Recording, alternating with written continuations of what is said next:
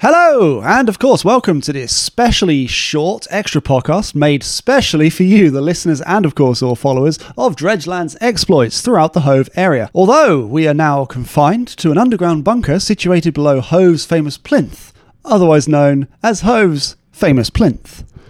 That was a long sentence. True, yeah. That was shorter. Anyway, what have we got coming up on tonight's specially short extra podcast? We've got 24 ocelots. That's a lot of ocelots. A lot of ocelots is what we've got. Oh, what was that? I think it was... I think you're right. Anyway, John, what have you been up to? You mean down here in the bunker? Well, considering you haven't been anywhere else for at least 6 months, yes. I've been in training. Sorry, what have you been in training for? I want to be the world's first tea tray champion. And what exactly does that entail? I think you know. Okay, I do know. And I refuse to divulge any more information. Well, I mean, it was hardly worth bringing it up then, wasn't it?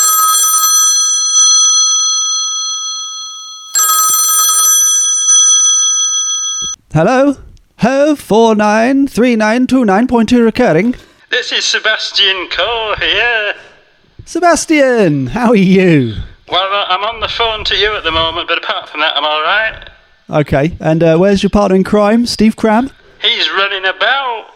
Oh, I see. Anywhere in particular? No, he's just running around the room. Could I have a word with him? Steve, Andy wants a word. Hello? What word do you want with me then? Bric-a-brac. That's the word I'd like to have with you. That word is split into 3 parts and therefore does not qualify. Graham and Co have hung up. How unusual. I've never seen a telephone explode before. I saw one explode in Cheam once. Well, they do explode in Cheam, I'll grant you that.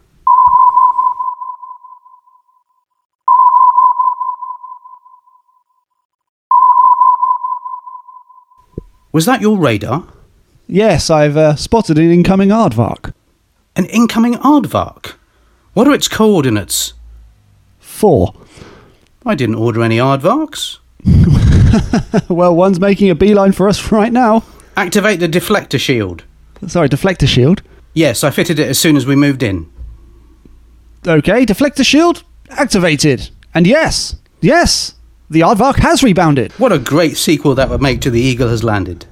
The aardvark crisis has been diverted. Well done, Andy. No problem, John. It's all in a day's work for Dredgeland.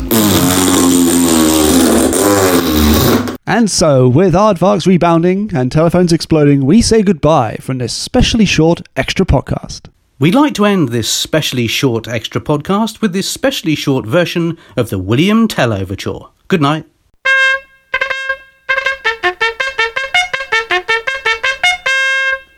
Did William Tell?